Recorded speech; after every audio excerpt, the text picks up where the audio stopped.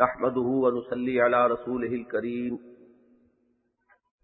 أما بعد فأعوذ بالله من الشيطان الرجيم بسم الله الرحمن الرحيم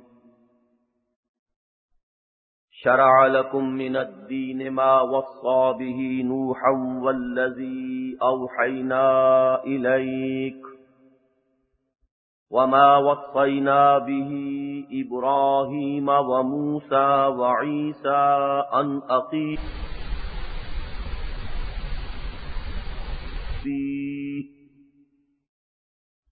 كبر على المشركين ما تدعوهم إليه الله يجتبي إليه من يشاء ويهدي إليه من ينيب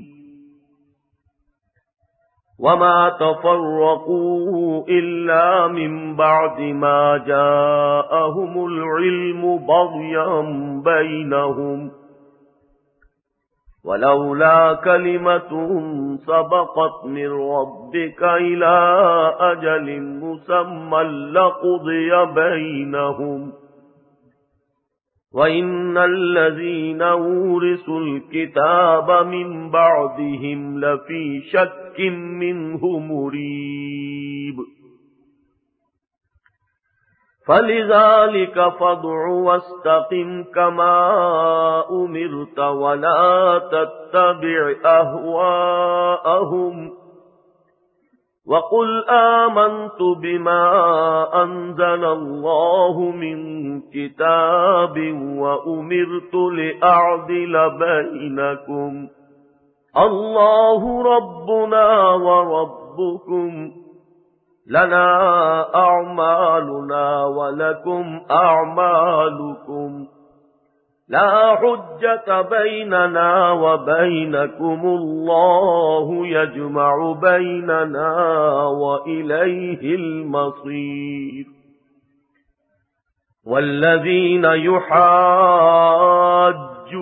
في الله من بعد ما استجيب له حجتهم داحضة عند ربهم وعليهم غضب ولهم عذاب شديد الله الذي أنزل الكتاب بالحق والميزان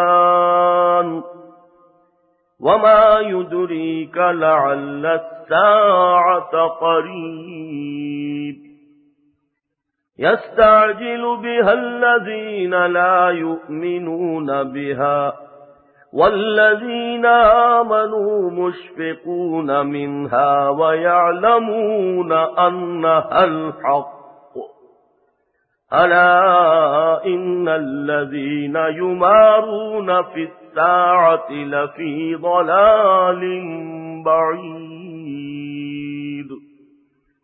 صدق الله العظيم رب اشرح لي صدري ويسر لي أمري واحلل عقدة من لساني يفقهوا قولي اللهم ألهمني رشدي وأعذني من شرور نفسي. میں نے کل جو ابتدائی تمہیدی باتیں سورہ شورا کے بارے میں عرض کی تھیں، ان میں ایک مشابہت جو میرے ذہن میں قائم ہوئی ہے اس سورہ مبارکہ کے مضامین کے مابین اور سورہ حدید کے مضامین کے مابین، ان کی طرف بھی اشارہ کیا تھا.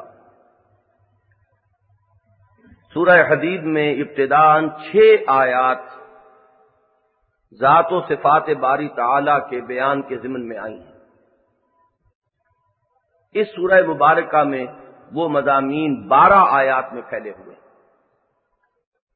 اور اس اعتبار سے ایک بڑی مناسبت ہے کہ اس کی کل آیات 29 ہیں اور اس کی آیات 53 ہیں، تو تقریباً نسبت و تناسب وہی ہے.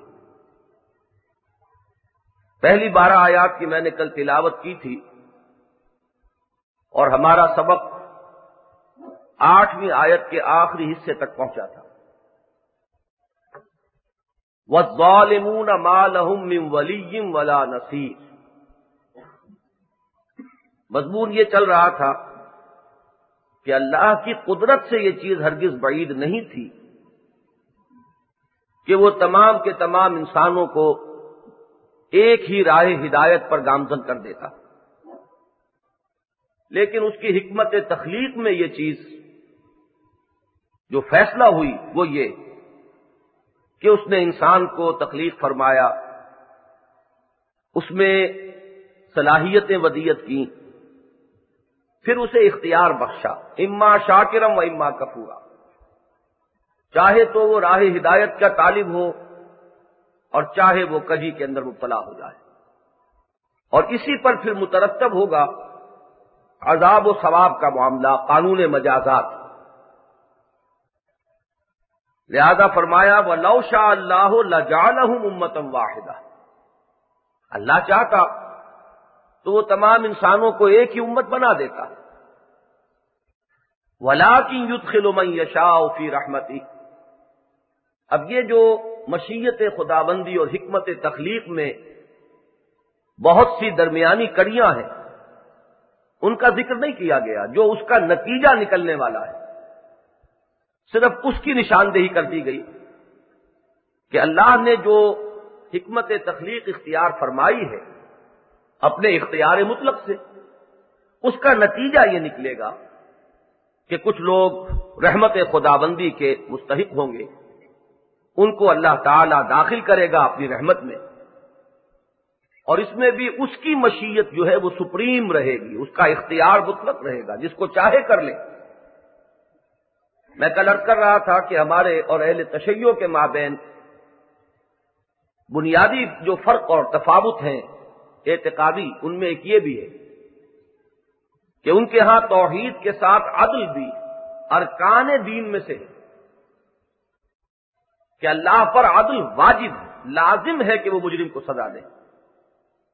ہمارے ہاں یہ کوئی چیز اللہ پر واجب نہیں، ہم اس کے اختیار کو مطلق سمجھتے ہیں، وہ جو چاہے کرے، وہ بغیر کسی جرم کے کسی کو سزا دے، اسے اختیار ہے، اس کی اپنی تخلیق ہے، اس کی اپنی شے ہے، جو چاہے اس کے ساتھ کرے، اس کا اختیار مطلق اسے حاصل ہے۔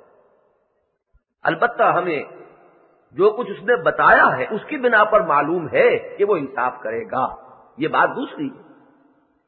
ایک ہے واقعے کے طور پر ہم اسے تسلیم کرتے ہیں کہ عدل ہوگا، انصاف ہوگا، لیکن عدل کو اللہ پر واجب ٹھہرانا یہ معتزلہ اور اہل تشیع کا جو اعتقادی نظام ہے اس میں بڑی اہمیت کے ساتھ ہے، ہمارے ہاں نہیں۔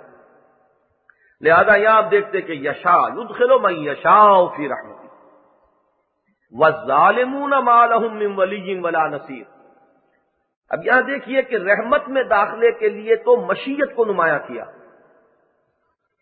اور جو لوگ تباہی اور بربادی سے دو چار ہونے والے ہیں ان کے ذکر میں ان کے ظلم کو نمایاں کیا۔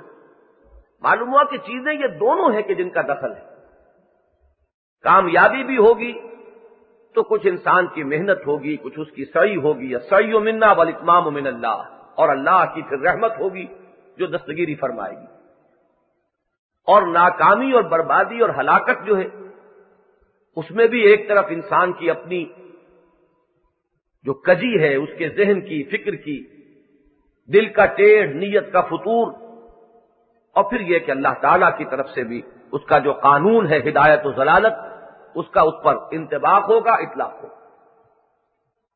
ظلم کے بارے میں یہ بات نوٹ کر لیجئے کہ قرآن مجید کی اصطلاح میں عام طور پر یہ لفظ شرک کے معنی میں آتا ہے، یا بنی لا تشرک باللہ ان الشرک لظلم عظیم۔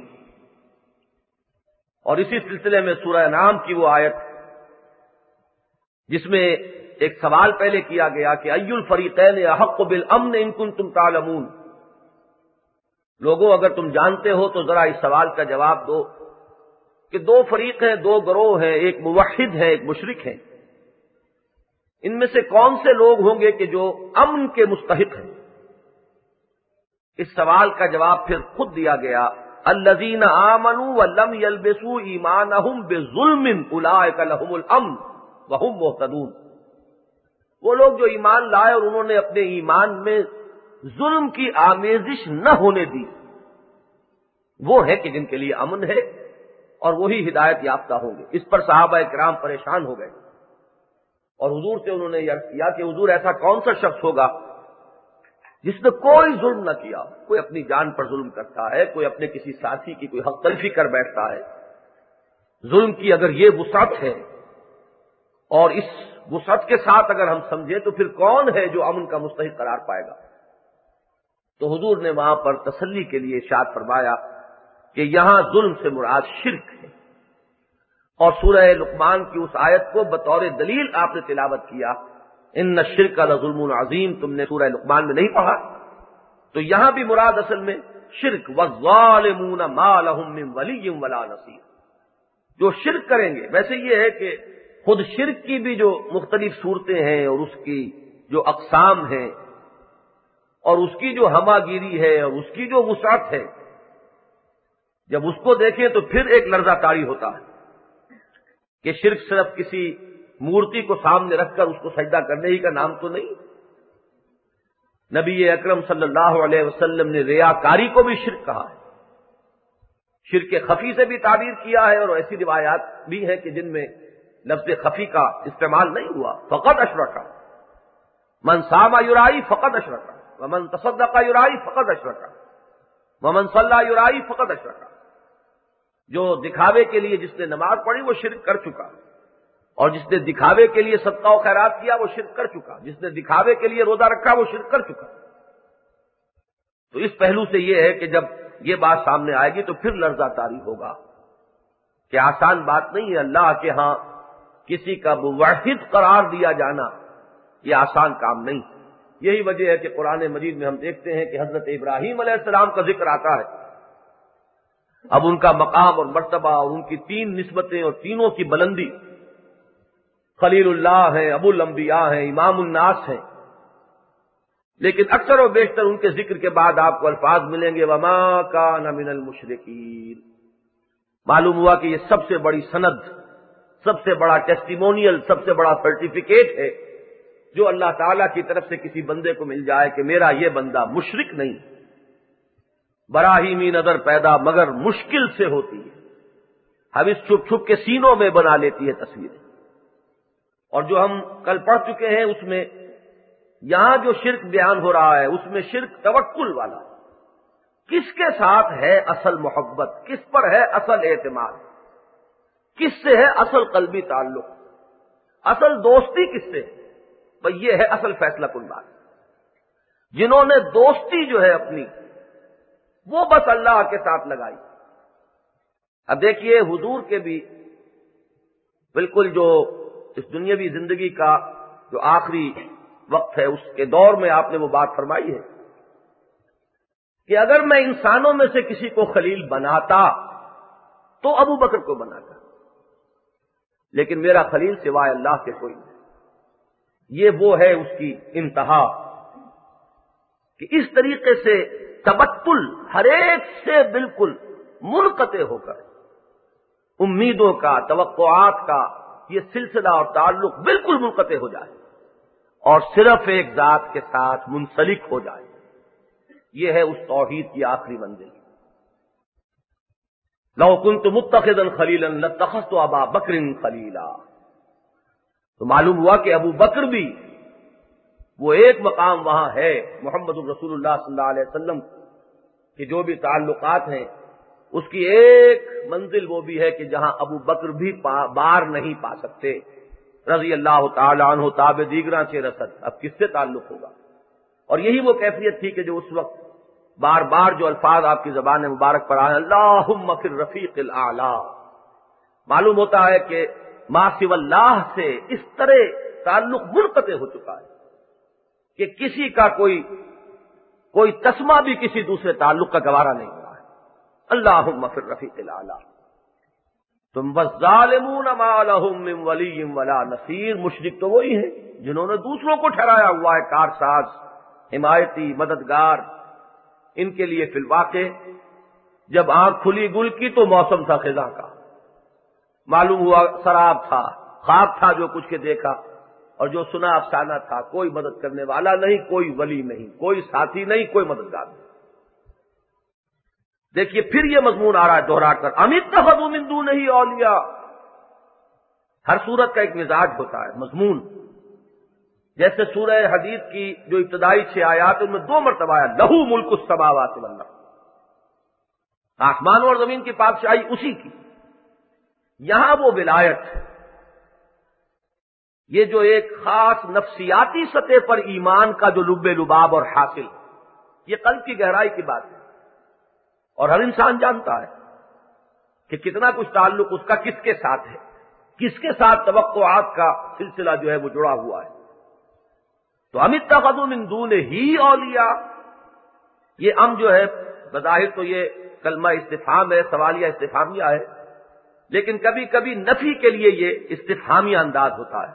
کیا تم نے یہ سمجھا ہے؟ یعنی بہت ہی احمقانہ خیال ہے تمہارا، کس قدر بعید از قیاس یہ بات ہے جو تمہارے ذہن میں بیٹھ گئی ہے۔ ام اتخذوا من دونہ اولیاء، کیا انہوں نے اللہ کے سوا کچھ لوگوں کو، کچھ ہستیوں کو اپنا ولی بنایا ہوا ہے؟ یہ دون کا لفظ جو ہے کل رہ گیا، اس کی تشریح نہیں ہو سکی۔ اس کے بھی کئی معنی ہو جاتے ہیں، بغیر بھی، سوا بھی، چھوڑ کر کسی چیز کو کسی چیز کا اختیار کرنا، کسی سے ورے ورے رہ جانا، یہ مختلف مفہوم اس کے ہوں گے، کانٹیکسٹ میں دیکھا جائے گا کہ یہاں کیا مفہوم آ رہا ہے۔ اب بدون جو ہے، بدون ہی، یہ عام فارسی میں اور اردو کی بھی جو پرانی لکھی جانے والی کتابی اردو بدون یہ استعمال ہوتا ہے لفظ، یعنی بغیر کے مفہوم میں، یعنی اگر کسی کی دوستی کوئی فائدہ پہنچا سکتی ہے تو اس میں بھی اصل فیصلہ کن جو ہے وہ اذن باری تعالیٰ ہے۔ بغیر اللہ کے، بدون مشیت خدابندی، بدون اذن خدابندی کوئی کسی کو کوئی فائدہ نہیں پہنچا۔ لا حول ولا قوت الا باللہ، یہ اصل میں لب لباب ہے ذکر کا۔ وہ جو حضور نے حضرت عبداللہ ابن عباس رضی اللہ تعالی عنہما کو تلقین فرمائے تھے کلمات، یعلمک بکلمات، میں تمہیں کچھ کلمات تلقین کرنا چاہتا ہوں۔ احفظ اللہ تجدہ امامک، اللہ کو ہمیشہ مستحضر رکھو، اسے تم اپنے سامنے موجود پاؤ گے، وہ تمہارا ساتھ چھوڑ کر نہیں جائے گا۔ لیکن یہ کہ استحضار تمہیں خود ہو، وہ تمہاری رفاقت نہیں ترک کرے گا۔ اغیب و ذلطائف لا یغیب، یہ تو میں غائب ہو جاتا ہوں، وہ باریک بین ہستی وہ تو کہیں غائب ہونے والی نہیں ہے، وہ تو ہر جگہ ہر آن موجود۔ ہم تو مائل بے کرم ہے، کوئی سائل ہی نہیں، راہ دکھلائیں کسے رہنوے منزل ہی نہیں۔ تو وہ جو انداز ہے اسی میں پھر الفاظ آتے ہیں کہ اس بات کو اچھی طرح ذہن نشین کر لو، اگر تمام انسان مل کر یہ چاہیں کہ تمہیں کوئی نفع پہنچا دیں، نہیں پہنچا سکتے، مگر بس اسی قدر جتنا کہ اللہ نے تمہارے لیے لکھ دیا ہے۔ اور سب لوگ مل کر تمہیں کوئی گزند پہنچانا چاہیں، نقصان پہنچانا چاہیں، نہیں پہنچا سکتے مگر وہی کہ جس کا کہ اللہ نے فیصلہ کر دیا ہو۔ جب یہ یقین ہو جاتا ہے تو اب اسباب کی اہمیت نگاہوں میں نہیں رہتی، بلکہ نگاہ جو ہے وہ ایک ہی زقند میں مسبب الاسباب پر جا کر جمتی۔ یہ سارے درمیان کے وسائط اور یہ اسباب کی کڑیاں اور یہ سلسلے ایک ہی چلان میں انسان جو ہے ان کو پھلانگ کر اور مسبب الاسباب تک پہنچتا ہے کہ لا فاعل فی الحقیقت ولا مؤثر الا اللہ۔ تو یہاں بھی بدون کا وہ مفہوم ذہن میں رکھیے، من دون ہی اولیاء۔ ہاں اللہ چاہے تو کسی کے ذریعے سے کسی کا کام کروا دے، کسی کو کسی ذریعے سے کوئی فیض حاصل ہو جائے، لیکن یہ کہ سارا دار و مدار جو ہے وہ اذن خدابندی، مشیت خدابندی۔ بڑا پیارا مجھے ایک شعر یاد آیا، نہ قسمی دہانت نہ قسمی دہد، خدا می دہانت خدا می دہد۔ نہ کوئی دلواتا ہے یہاں نہ دیتا ہے، دلوانے والا بھی وہی ہے، دینے والا بھی۔ یہ صرف یہ کہ درمیان میں کوئی ہاتھ نظر آتا ہے کہ اس نے دیا، یہ ہاتھ ظاہری سا ایک سراب ہے، ایک پردہ سا ہے۔ نہ قسمی دہانت نہ قسمی دہد، خدا می دہانت خدا می دہد۔ ان تمام واسطوں کو پھلانگو اور دیکھو کہ اصل میں مسبب الاسباب وہ ہے۔ فاللہ هو الولی، یہ بڑا زور ہے یہاں انداز کلام میں۔ یہ فا کا جو یہاں پر حرف آیا ہے یہ گویا کہ اظہار تعصب، یہ کس خیال میں ہے، کس فکر میں ہے، کس سوچ میں ہے، کس گمراہی میں مبتلا ہے.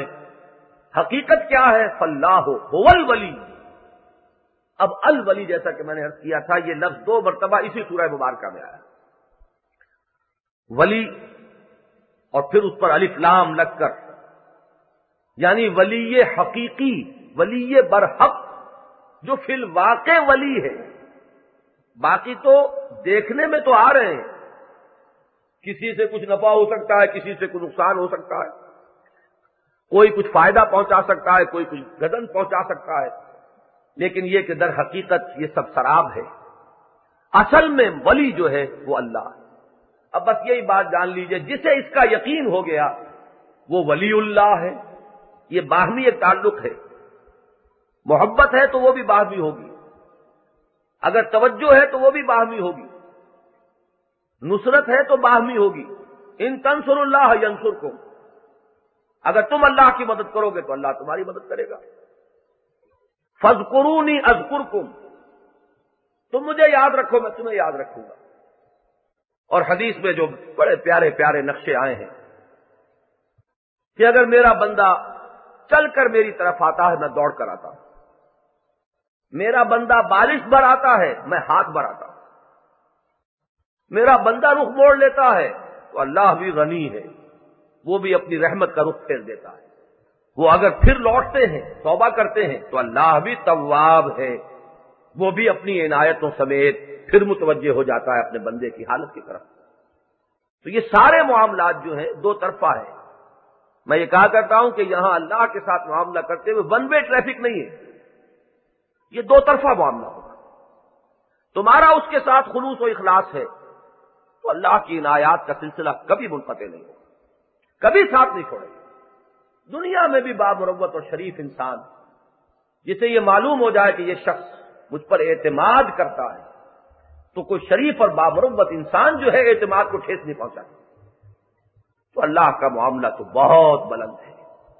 کیسے ممکن ہے کہ اس کے حوالے کیا ہو معاملہ؟ افوض امری الی اللہ ان اللہ بصیر بالعباد، سپردم بے تو مایا خیشرا، تو دانی حساب کم و بیشرا، اور پھر اللہ جو ہے وقت پر ساتھ چھوڑ دے، ممکن نہیں. فہو الولی. اب یہ الولی جس کا بھی اللہ بن گیا ہو وہی ولی اللہ ہے.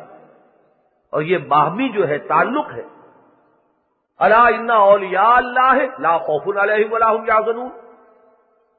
اور اللہ ولی الذین آمنوا یخرجهم من الظلمات الی النور. اللہ اہل ایمان کا ولی ہے اور اولیاء اللہ وہ ہے کہ جنہوں نے اس کو اپنا ولی بنا لیا. فاللہ هو الولی وهو یحیی الموتى. اور وہی ہے جو مردوں کو زندہ کرنے والا ہے. اب اس میں دیکھیے پھر وہی بات جو کل کے درس میں بھی آ چکی ہے، دھمکی بھی ہے اور دل جوئی بھی ہے. دھمکی ہے ان کے لیے کہ جو اسے اعراض کرتے ہوئے زندگی بسر کر رہے ہیں، ان کے لیے تو موت آخری پناہ گاہ ہے. مر گئے چھوٹ گئے، یہی وجہ ہے کہ جہنم میں تو وہ موت مانگیں گے، یدعو صبورا، موت طلب کریں گے کسی طرح موت آ جائے جو ہمیں اس مصیبت سے چھٹکارا دلائے. ان کے لیے تو وعید ہے کہ کہیں بچ کر نہیں جا سکتے. Death is not the end, اصل معاملہ تو اس کے بعد پیش آنے والا ہے. یہ دھمکی کا پہلو ہو گیا، انذار کا پہلو ہو گیا. اور جو اللہ سے ملاقات کی امید میں قربانیاں دے رہے ہیں، ایثار کر رہے ہیں، مصائب جھیل رہے ہیں، تکلیفیں برداشت کر رہے ہیں، ان کے لیے اس سے زیادہ دل خوش کن پیغام اور کوئی نہیں. بالکل نہ گھبراؤ، ان اجل اللہ لآت وہو السمیع العلیم. وہ اللہ کا مقرر کیا ہوا وقت آ کر رہے. من کان یرجو لقاء اللہ فإن اجل اللہ لآت. جو اللہ سے ملاقات کی امید میں ایثار کر رہے ہیں، قربانیاں کر رہے ہیں، اس امید میں کہ ایک وقت آئے گا کہ حاضر ہوں گے اپنے مالک کے حضور میں، ہماری ان محنتوں کی قدر افزائی ہوگی، ہمیں خلاطوں سے نوازا جائے گا، امید ہے. تو ان کی تو یوں سمجھیے منحصر مرنے پہ ہو جس کی امید، نا امیدی اس کی دیکھا چاہیے، اس کے کون نا امید کرے گا. اس کے لیے یہ چیز جو ہے یحیی الموتى، اب اس کے اندر ایک امید افزا پیغام ہے. یہ نہیں ہے کہ اب ابو جہل جو کچھ کر رہا ہے حضرت بلال رضی اللہ تعالیٰ عنہ کی اگر جان نکل گئی ہوتی تو بس ختم نہیں. یہ جان نکلنے کے بعد جو کیفیت ہے وہ جو سورہ یاسین میں آئی ہے کہ ادھر معاملہ ہوا اور ادھر یا لیت قومی یعلمون بما غفر لی ربی وجعلنی من المکرمین. یہ تو ایک لمحے کا معاملہ تھا کہ ادھر آنکھ بند ہوئی ادھر آنکھ کھلی دوسرے عالم میں, اور اس وقت جو کچھ دیکھا کاش کہ میری قوم کو معلوم ہوتا, میرے رب نے جو مجھے اعزاز اور جو اکرام میرا ہوا ہے یہاں, کاش کہ ان اندھوں کی آنکھیں بھی کھل گئی ہوتی. یا لیت قومی یعلمون بما غفر لی ربی وجعلنی من المکرمین. تو یہ جو ہے امید افزا پہلو, وہو یحیی الموتى. ایک تیسرا پہلو اس میں امید افزا اور بھی ہے, ایک حساس انسان کے لیے جب وہ مشاہدہ کرتا ہے کہ محسوس ہوتا ہے کہ شاید انسانیت مر گئی ہے, میں اپنی قوم کو بلا رہا ہوں, رب انی دعوت قومی لیلا ونہارا فلم یزدہم دعائی الا فرارا وانی کلما دعوتہم لتغفر لہم جعلوا اصابعہم فی آذانہم واستغشوا ثیابہم واصروا واستکبروا استکبارا. یہ تو خیر بہت آخری بات ہے, کچھ 950 برس کی دعوت کے بعد کئی معاملہ, لیکن یہ کہ بہرحال فطرت انسانی ہے, مایوسیاں آتی ہیں, اس میں یہ بہت ہی امید افزا پیغام ہے. جیسے سورہ حدید میں ہم نے دیکھا اعلموا ان اللہ یحیی الارض بعد موتها قد بینا لکم الآیات لعلکم تعقلون.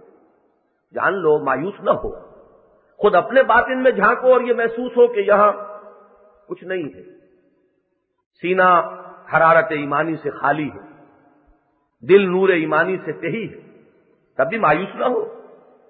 وہ جو ہے یحیی الموتى, اس کی شان یہ ہے اعلموا ان اللہ یحیی الارض بعد موتها, وہ زمین کو اس کے موت کے بعد زندہ کر دیتا ہے. یہاں اس کا معاملہ جو ہے وہ خارج کے ساتھ ہے کہ اگر انسان دیکھ رہا ہو کہ یہ تو ختم ہو چکا معاملہ, اس قوم کی انسانیت ختم ہو چکی ہے, لیکن یہ ہے کہ چونکہ داعی کا فرض یہ ہے کہ وہ آخری دم تک وہ اپنا فریضہ سر انجام دیتا رہے, اس کے لیے پھر جو سہارا ہے وہ اللہ کی وہ قدرت ہے کہ اگرچہ یہ قوم میری اسسمنٹ میں تو مر چکی ہے, اب اس کے اندر کوئی رمق باقی نہیں, لیکن اللہ تو مردہ کو زندہ کر سکتا ہے. یہی کیفیت بیتی تھی حضرت عزیر علیہ السلام پر, جب بیت المقدس کو دیکھا ہے نبوکدنضر کے حملے کے بعد کہ کوئی اینٹ سلامت نہیں رہی, کوئی ایک متنفس وہاں موجود نہیں رہا, لاکھوں کا شہر. اور اس وقت صورت یہ ہے ہیکل سلیمانی اس کی بنیادیں کھود ڈالی گئی, وَهِيَ خَاوِيَةٌ عَلَىٰ عُرُوشِهَا أَوْ كَالَّذِي مَرَّ عَلَىٰ قَرْيَةٍ وَهِيَ خَاوِيَةٌ عَلَىٰ عُرُوشِهَا. بیت المقدس جیسا شہر اور وہ اپنی ٹٹیوں کے بل الٹا پڑا ہے, دیواریں گری ہوئی ہیں, چھتیں نیچے ہیں. تو اس وقت انہوں نے جو الفاظ کہے وہ ان کی اس کیفیت کی غمازی کرتے ہیں, اَنَّا يُحْيِي هَٰذِهِ اللَّهُ بَعْدَ مَوْتِهَا, اس بستی کے مرنے کے بعد اللہ اسے کیسے زندہ کرے, تو اجڑ گئی, ختم ہوئی. دس از دی اینڈ. فَأَمَاتَهُ اللَّهُ مِائَةَ عَامٍ ثُمَّ بَعَثَهُ. تو ان کو پھر اس روحانی تجربے سے گزارا, وہ مشاہدہ اور اپنا تجربہ جو ان کا ہوا ہے اس سے ان کے اندر وہ پھر اثر نو ایک امید پیدا ہوئی, جس کی وجہ سے وہ دعوت توبہ اور تجدید ایمان لے کر کھڑے ہوئے. اور بنی اسرائیل کی تاریخ کی پہلی نشأت ثانیہ جو ہے اس کا ذریعہ چونکہ حضرت عزیر بنے ہیں, یہی وجہ ہے کہ حضرت عزیر کا مقام جو ہے ان کی تاریخ میں وہ اتنا بلند ہے کہ قالت الیہود عزیر ابن اللہ, یہ اللہ کا بیٹا ہے, یہ ابن اللہ ہے. اثر نو ایک نئی زندگی جو ہے, یعنی روحانی موت کے بعد کسی قوم کو اثر نو روحانی اعتبار سے زندہ کر دینا. ام اتخذوا من دونہ اولیاء فاللہ هو الولی وهو یحیی الموتى وهو علی کل شیء قدیر. وہ ہر چیز پر قادر. اب ان میں سے ایک ایک چیز پر میں نے اگر تفصیلی گفتگو کی تو پھر تو وہ کل والی 12 آیتوں تک ہی شاید پہنچنا ہو. بڑی تفصیل سے گفتگو اس میں سورہ حدیث کے درس میں ہو جاتی ہے کہ اللہ کے ساتھ ہمارا جو بھی معرفت کا جو رشتہ ہے وہ ذات سے نہیں صفات سے. نمبر 1, اس کی ذات ہمارے ذہن, فکر, سوچ, قوت واہبہ, قوت متخیلہ سب سے وراء الورا ثم وراء الورا. صفات میں بھی 2 پہلو ہیں, ایک اس کی کیفیت, ایک کمیت. وہ سمیع ہے, کتنا سمیع ہے یہ ہم نہیں جان سکتے, کیسے ناپیں گے, کیسے تولیں گے, ہمارے پاس وہ ترازو نہیں. ہمارا اپنا ظرف ذہنی نہیں کہ جس میں اس کا کوئی ادنا درجے میں بھی سما سکتا ہو جواب. وہ قادر ہے، کتنا قادر ہے اب ہم کیسے تصور کر سکتے ہیں. وہاں بس جو پناہ گاہ ہے ہماری وہ ایک لفظ کل ہے. سورہ حدید میں بھی ان 6 آیات میں ہوا علی کل شیء قدیر اور ہوا بکل شیء علیم، وہی چیز آپ کو یہاں نظر آ جائے گی. 12ویں آیت ختم ہو رہی ہے انہ بکل شیء علیم. تو صفات میں بھی آ کر یہ لفظ کل جو ہے وہ ہماری پناہ گاہ ہے، اس سے آگے ہم کہیں جا ہی نہیں سکتے. انگریزی میں ایٹریبیوٹس آف گاڈ میں یہی لفظ ہے جو اومنی کے سینس دیتا ہے. Omnipotent, omnipresent, omniscient, ہر چیز کا جاننے والا، ہر قدرت رکھنے والا، ہر جگہ موجود. وَمَا اخْتَلَفْتُمْ فِيهِ مِنْ شَيْءٍ. اب دیکھیے کرولری آ رہی ہے، جب خالق وہ مالک وہ تو اب اس کا ایک منطقی نتیجہ یہ ہے کہ حکم اس کو ہونا چاہیے. تمام معاملات اس کی طرف لوٹائے جانے چاہیے فیصلے کے لیے. فیصلہ کرایا جاتا ہے اس سے کہ جو با اختیار ہستی، جس کا علم کامل ہو. لہذا جو بھی اختلافات تمہارے مابین ہوں، اگر اس کے ساتھ واقعتاً ایمان کا کوئی تعلق قائم ہو گیا ہے تو اس کو ہر معاملے کو، ہر اختلاف کو اس کی طرف لوٹانا لازم ہے. وَمَا اخْتَلَفْتُمْ فِيهِ مِنْ شَيْءٍ فَحُكْمُهُ إِلَى اللَّهِ. جس معاملے میں بھی کوئی اختلاف تمہارے مابین ہو جائے، اب اس کا حکم، اس کا فیصلہ وہ اللہ کی طرف ہوگا، وہ فیصلہ کرے گا. اب یہ اس میں پھر اضافہ ہوگا، اللہ کا وہ فیصلہ انسان کو براہ راست نہیں ملتا، بواسطت انبیاء اور رسول ملتا ہے. لہذا اسی کی پھر وہ عملی کرولری ہوگی کہ فَلَا وَرَبِّكَ لَا يُؤْمِنُونَ حَتَّىٰ يُحَكِّمُوكَ فِيمَا شَجَرَ بَيْنَهُمْ. جب اللہ کے نمائندے کی حیثیت سے رسول آئے صلی اللہ علیہ وسلم تو اب وہ حکم ہونے کا معاملہ ان کا ہوگا. تو تیرے رب کی قسم ہے یہ مومن نہیں ہو سکتے جب تک کہ آپ کو حکم نہ بنائے، آخری فیصلے کے لیے آپ کی طرف نہ لوٹے، رجوع نہ کرے. اور پھر یہ کہ ایمان کی تو شرط لازم یہ ہے کہ جو فیصلہ آپ کریں صرف اس کا قبول کر لینا کافی نہیں ہے، دل میں بھی اس کے خلاف کوئی گھٹن محسوس نہ کرے. ثم لا یجدوا فی انفسہم حرجا مما قضیت ویسلموا تسلیما.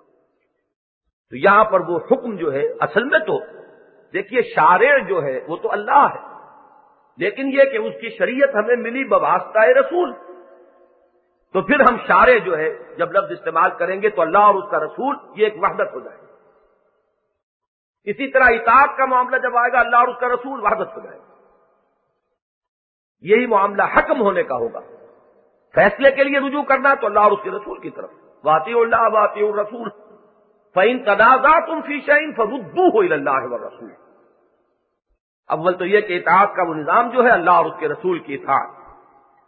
وَأُولِي الْأَمْرِ مِنكُمْ، تیسری اطاعت اس میں ایک اور بھی ہے، وہ ان دونوں اطاعتوں کے تابع ہے. لیکن اگر کوئی جھگڑا ہو جائے گا تو پھر اس کا رجوع جو ہوگا فَرُدُّوهُ إِلَى اللَّهِ وَالرَّسُولِ، تو لوٹاؤ اس کو اللہ اور اس کے رسول کی طرف. یہاں ذرا ایک لفظ کو اور نوٹ کر لیجئے، اس لیے کہ اسی کا جوڑی دار ایک لفظ آگے آئے گا. ایک لفظ ہے اختلاف اور ایک لفظ ہے تفرقہ. آگے آ رہا ہے تفرقے کا بیان. یہاں اس کی تمہید کے طور پر پہلے لفظ اختلاف لے آئے. اختلاف جو ہے وہ رائے کا اختلاف، یہ کوئی فطرت کے خلاف بات نہیں، بلکہ یوں کہیے کہ وہ تو اس تخلیق کا ایک مسلمہ اصول ہے. اس لیے کہ ایک جگہ یہ الفاظ ہیں وَلِذَٰلِكَ خَلَقَهُمْ. اس اختلاف پر تم کبھی بھی گھٹن محسوس نہ کرنا، تو اللہ نے پیدا ہی اس اصول پر کیا ہے. خدا پنج انگشت یکساں نہ کر، یہ 5 انگلیاں ایک جیسی نہیں بنائی. اس نے 2 انسانوں کے یہ تھمب امپریشنز جو ہے وہ ایک جیسے نہیں بنائے. تو یہ تو سمجھیے کہ یہاں کا قانون ہے، اصول ہے اختلاف اس تخلیق کا، ایک غیر منفک جو ہے وہ جز ہے. اسی طریقے سے انٹرپریٹیشن کا اختلاف ہے. کسی ایک ہی اصول کا اطلاق کرتے ہوئے کسی کے سامنے کوئی ایک رخ آ گیا ہے، کسی کے سامنے دوسرا رخ آ گیا ہے. اور وہ ذوق کا شعر بہت پیارا ہے کہ اسی سے، اس تنوع ہی سے تو یہاں حسن ہے۔ آپ کو معلوم ہے کہ مونوٹنی جو ہے وہ تو ایک لفظ استعمال ہوتا ہے سخت بیزاری کی کیفیت ظاہر کرنے کے لیے، بڑی مونوٹنی سی ہے، وہ جو ایک یکسانی سی اور ایک ہی چیز چلی آ رہی ہے، تو اس سے تو اس کو ایک بہت بڑا عیب اور بہت ہی ایک بیزار کن شے قرار پاتی ہے مونوٹنی۔ تو یہ تنوع ہے، گلہائے رنگا رنگ سے ہے رونق چمن، اے ذوق اس چمن کو ہے زیب اختلاف سے، تو وہ زیبائش ہے، لیکن یہ کہ اس کی ایک حد ہے۔ اس سے آگے جب من دیگرم تو دیگری، جب پھٹ جاتے ہیں لوگ، اب یہ فرق ہے، فرق کے معنی ہے پھاڑ دینا، تو فرق جو ہے تفرقہ اس سے بنا ہے، اس اختلاف کی وجہ سے جب کٹ گئے، ایک دوسرے سے جدا ہو گئے، یہ تفرقہ ہے۔ تو یہاں پر اختلاف کا لفظ آیا، وَمَخْتَلَفْتُمْ فِيهِ مِنْ شَيْءٍ فَحُكْمُهُ إِلَى اللَّهِ۔ ضمنی طور پر یہاں نوٹ کرتے چلیے، اس کے کیا معنی ہوئے کہ سب سے پہلے وہ اللہ کا حکم جو ہے وہ تو خود اللہ کی کتاب ہے، رجوع کرو گے اللہ کی کتاب کی طرف۔ یہی وہ بات ہے جو پھر بعد کی صورتوں میں وہ حبل اللہ کا لفظ بن کر آیا ہے، وَاعْتَصِمُوا بِحَبْلِ اللَّهِ جَمِيعًا وَلَا تَفَرَّقُوا، اللہ کی رسی کو مضبوطی سے تھامو اور تفرقے میں مت ہو۔ اگر مضبوطی سے تھامے رکھو گے تو اختلاف اختلاف رہے گا، تفرقہ نہیں بنے گا، لیکن اگر اس رسی کو بھی چھوڑ دیا تو اب وہ اختلاف تفرقے کی شکل اختیار کرے گا۔ اور اس حبل اللہ کی حضور نے وضاحت فرما دی، تو وہ حبل اللہ المتین، یہ قرآن مجید ہے اللہ کی مضبوط رسی۔ وَمَا اخْتَلَفْتُمْ فِيهِ مِنْ شَيْءٍ فَحُكْمُهُ إِلَى اللَّهِ ذَلِكُمُ اللَّهُ رَبِّي عَلَيْهِ تَوَكَّلْتُ وَإِلَيْهِ أُنِيبُ۔ یہاں ذالکم نوٹ کیجئے کہ اصل میں جو اس میں اشارہ ہے وہ زا ہے، ہا زا، ذالکا زا ہے اصل اس میں اشارہ، اور یہ کا جو ہے بعد میں یہ تو اس میں ضمیر ہے، اسی لیے یہ کبھی جمع کی شکل میں بھی آئے تھے ذالکم، اور اس میں اصل میں مخاطب کو زیادہ متوجہ کرنا پیش نظر ہے، مخاطب اچھی طرح متوجہ ہو جاؤ، ذالکم اللہ ربی، وہ ہے میرا رب۔ اب یہ گویا کہ ایک بڑا پیارا انداز ہے اپنے محبوب کی طرف اشارے کا کہ یاراں دیگرے رامی پرستن، ہم کس کو پوج رہے ہیں؟ جاننا چاہتے ہو؟ یہ ہے اس کی صفات، ذالکم اللہ ربی۔ تم نہ معلوم کن ہوائی شخصیتوں اور خیالی حیولوں اور بے حقیقت چیزوں کو تم نے اپنا سہارا سمجھا ہوا ہے، ہمارا بھی ایک سہارا ہے۔ اب اس میں جو وہ اعتماد ہے، اسی کا نقشہ ہے جو غزوہ احد کے موقع پر ہوا، جب حضرت ابو سفیان اس وقت تک ایمان نہیں لائے تھے، انہوں نے نعرہ لگوایا اعلی حبل، تو حضور نے کہا کہ جواب دو اللہ عز وجل۔ اس کے بعد انہوں نے پھر نعرہ لگوایا لنا عزا ولا عزا لکم، اور حضور نے کہا جواب دو ان کو اللہ مولانا ولا مولا لکم، اللہ ہمارا مولا ہے، تمہارا کوئی مولا ہے ہی نہیں۔ یہ تو شراب ہے، یہ تو تمہارے اپنے ذہن کی تراشی ہوئی کچھ، ان ہی الا اسماء سمیتموها انتم وآباؤکم ما انزل اللہ بها من سلطان ان یتبعون الا الظن وما تهوى الانفس، یہ تمہارے اپنے ذہن کے تراشیدہ کچھ لات و منات ہیں، حقیقت ہی نہیں۔ اللہ مولانا ولا مولا، اللہ ہمارا ساتھی مددگار، تمہارا کوئی ساتھی اور مددگار نہیں۔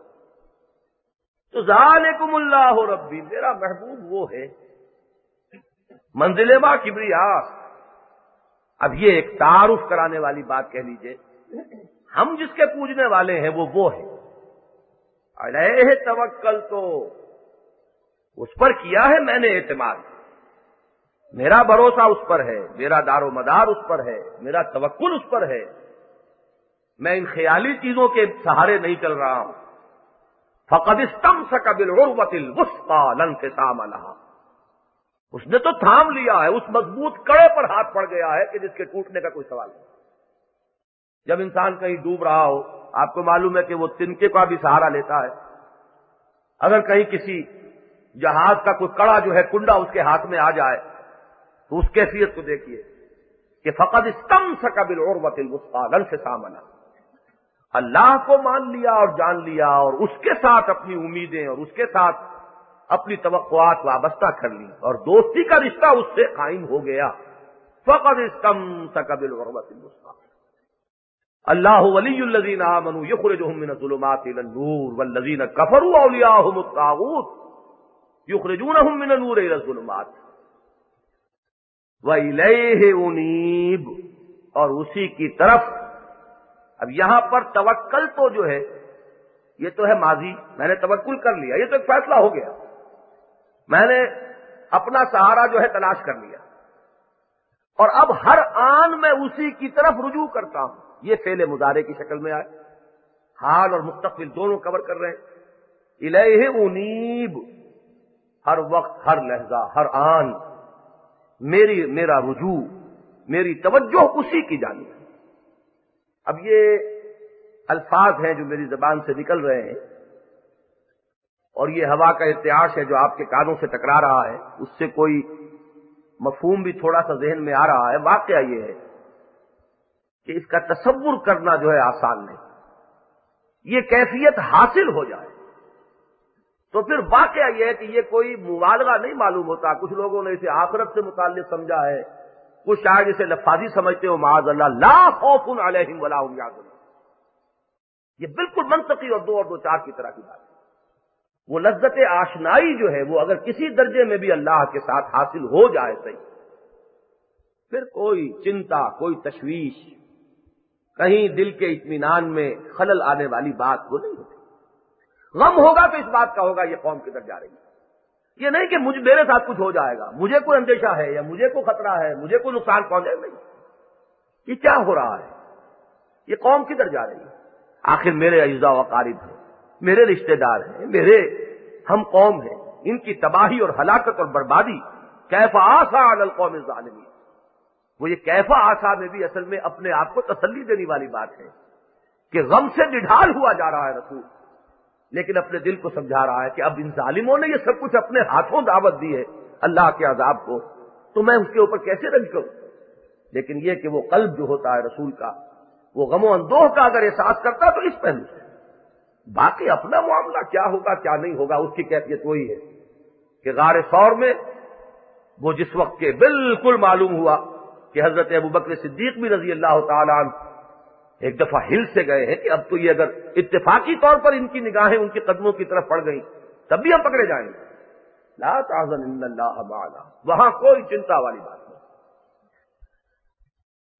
علیہ توکلت والیہ انیب، فاطر السماوات والارض، آسمانوں اور زمین کا پیدا کرنے والا، جعل لکم من انفسکم ازواجا ومن الانعام ازواجا یذرؤکم فیہ۔ اب یہ ہے اصل میں مشاہدہ آیات آفاقیہ، آیات انفسیہ، آسمانوں اور زمین کا پیدا کرنے والا، یہ آیات آفاقی کی طرف بڑے اجمال کے ساتھ اشارہ کرتی ہے۔ آیات انفسی خود تمہاری اپنی تخلیق کے اندر نر اور مادے کا یہ فرق اور یہ دو جنسیں، خلق لکم من انفسکم ازواجا ومن الانعام ازواجا یذرؤکم،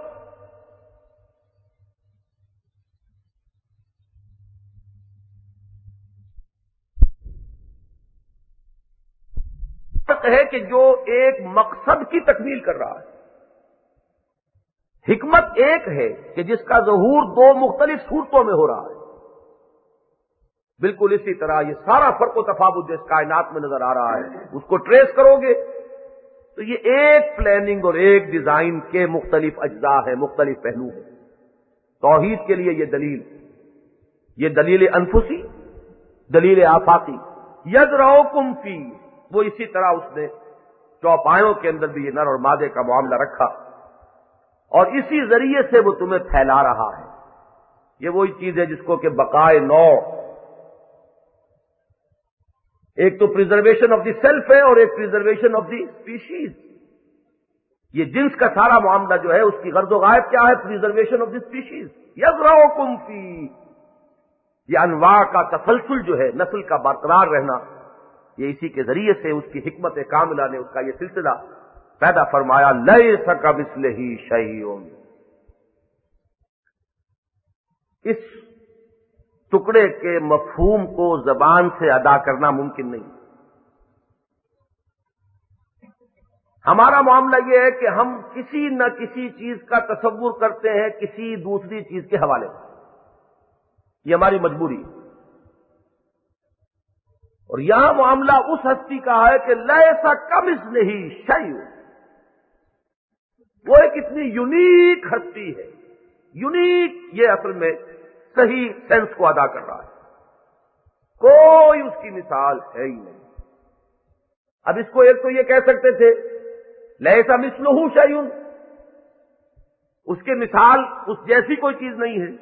اس میں مزید مبالغہ، لیسا کمثلہ شیء، کوئی امکان اس کے کسی مثال اول اس کا وہ امکان نہیں. پھر مثال سے کوئی مشابہ کوئی چیز اس کا بھی کوئی تصور نہیں. اپنے ذہن کو حتی الامکان ان تمام چیزوں سے مجرد کرنے کی ضرورت ہے. ہمارے علماء جو ہیں جب اس کو بیان کرتے ہیں وہ جسم سے، جسمانیت سے، جہت سے، سمت سے، مکان سے، مکانیت سے، ہر چیز سے پاک ہے، اعلیٰ ہے، منزہ ہے، عرفہ ہے. اب ہمارے ذہن کا جو سارا معاملہ ہے وہ تو انہی کیٹیگریز سے وہ کوئی چیز جو ہے وہ اپنی گرفت میں لاتا ہے. لیکن یہ ہے کہ ذات باری تعالیٰ کا جہاں تک تعلق ہے یہ وہی پہلو ہے اصل میں کہ سارا معاملہ صفات کے ساتھ. حضور نے فرمایا لا تفکروا فی اللہ وتفکروا فی آلاء اللہ. اللہ کی نعمتوں میں تفکر کرو، غور و فکر کرو. اللہ میں تفکر نہ کرنے لگ جاؤ. ذات باری تعالیٰ جو ہے وہ ہر شے سے بالا تر. اس کے لیے نہ کوئی تشبیہ ہے نہ تمثیل ہے، کوئی مثال ہی نہیں. لا مثال لہ ولا مثیل لہ ولا مثل لہ. اب یہ بھی آپ کو ان خطبوں میں تقریروں سے پہلے جو آتی ہیں تو ان خطبوں کے اندر یہ گردانے آپ سنتے ہیں. تو واقعہ یہ ہے کہ ذات باری تعالیٰ جو ہے وہ ہر قسم کی مشابہت سے بالکل منزہ اور پاک اور اعلیٰ اور عرفہ. اس میں تو یہی ہوگا کہ اگر کوئی تصور باندھو گے تو یہ تمہارے اپنے ذہن کا گھڑا ہوا خدا ہوگا. وہ خدا تو یہ ہے نہیں جو ہے اصل، تو تم نے ایک اور خدا بنا لیا، شرک میں مبتلا ہو. یہ وہ بات ہے جو حضرت ابو بکر صدیق اور حضرت علی رضی اللہ تعالی عنہما کے دونوں جملوں کا حاصل. حضرت ابو بکر صدیق فرماتے ہیں کہ العجز عن درک الذات ادراک. اللہ تعالیٰ کی ذات کے ادراک سے عاجز ہو جانے کا جب احساس ہو جاتا ہے تو یہی ادراک ہے. معلوم ہم شد کہ ہیچ معلوم نہ شد. اور حضرت علی نے اس پہ اضافہ کیا والبحث عن کنہ الذات اشراک. اللہ کی ذات کی کنہ جاننے کی آپ نے کوشش کی، کھود کرید کی. والبحث عن کنہ الذات، ذات کی کنہ کو کرید میں اگر پڑ گئے اشراک، وہ شرک کی طرف لے جائے. کوئی نہ کوئی تصور قائم کرو گے اور وہ تصور جو ہے وہ خدا نہیں، وہ تمہارا اپنا تراشیدہ خدا ہے. می تراشد فکر ما ہر دم خدا بندے دیگر، رست از یک بند تا افتاد در بندے دیگر. لیس کمثلہ شیء، اس کے مثل جیسی بھی کوئی شے نہیں. وہو السمیع البصیر، اور وہ سب کچھ سننے والا اور سب کچھ دیکھنے والا ہے. یہاں بھی وہی بات کہوں گا اجمالاً کہ اس کا جو اصل حاصل ہے وہ تو ضرور سمجھ لیجئے. سماعت کا اس بات، بصارت کا اس بات، کیفیت کیسے وہ دیکھتا ہے، کیسے سنتا ہے، اس کا بھی کوئی تصور ذہن میں نہیں لائیے. سماعت کتنی ہے، بصارت کتنی، اس کا بھی کوئی تصور ذہن میں نہ لائیے. یہ تمام چیزیں جو ہیں ہمارے فکر سے اور ہماری جو بھی صلاحیتیں ہیں ذہن اور فکر کی، ان کے حدود سے ماورا ہے. لہو مقالید السماوات والارض، آسمانوں اور زمین کی کنجیاں اسی کے ہاتھ میں. لہو، اسی کے قبضہ قدرت میں، اسی کے اپنے اختیار میں. لہو مقالید السماوات والارض یبسط الرزق لمن یشاء ویقدر. وہ رزق جو ہے کھول دیتا ہے، کشادہ کر دیتا ہے اپنے بندوں میں سے جس کے لیے چاہتا ہے. اور یقدر کے معنی تنگ کرنا نہیں ہے. قدرہ یقدر جو ہے وہ آتا ہے کسی چیز کو ناپ تول کر دینا شروع کر دینا. ایک ہے فراوانی اور ایک ہے ناپ تول سے، حساب سے ذرا آنے لگا.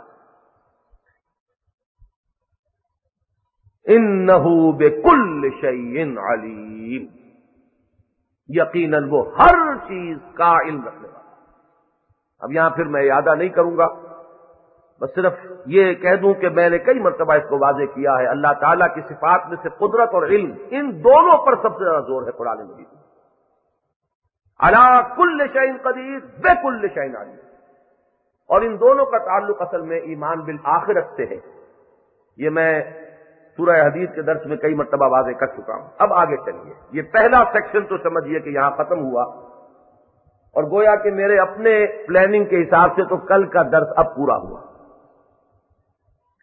جیسے سورہ حدید میں ہے کہ 6 آیات میں تو کلام خبریہ آ گیا، اللہ ایسا ہے، اللہ کی یہ صفت ہے، بکل شیء علیم ہے، علی کل شیء قدیر ہے، وہ تو کلام خبریہ۔ اس کے بعد آتا ہے ایک دم کلام انشائی، آمنوا باللہ ورسولہ وانفقوا مما جعلکم مستخلفین فیہ۔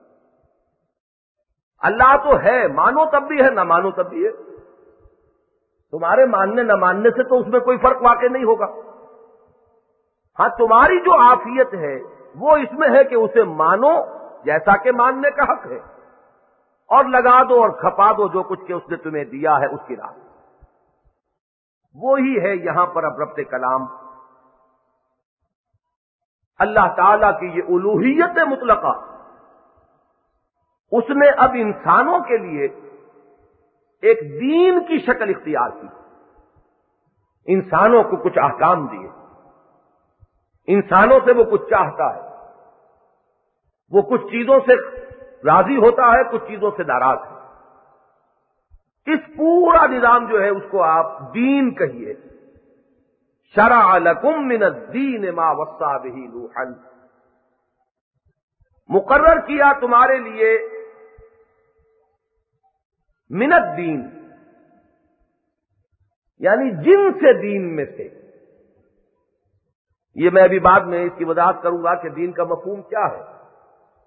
از قسم دین، از جن سے دین، تمہارے لیے وہی شے مقرر ہوئی ہے ما وصی بہ نوحا، جس کی وصیت اس نے کی تھی نوح کو، والذی اوحینا الیک، اور جس کی کہ وہی ہم نے کی ہے اے محمد آپ کی جانب صلی اللہ علیہ وسلم،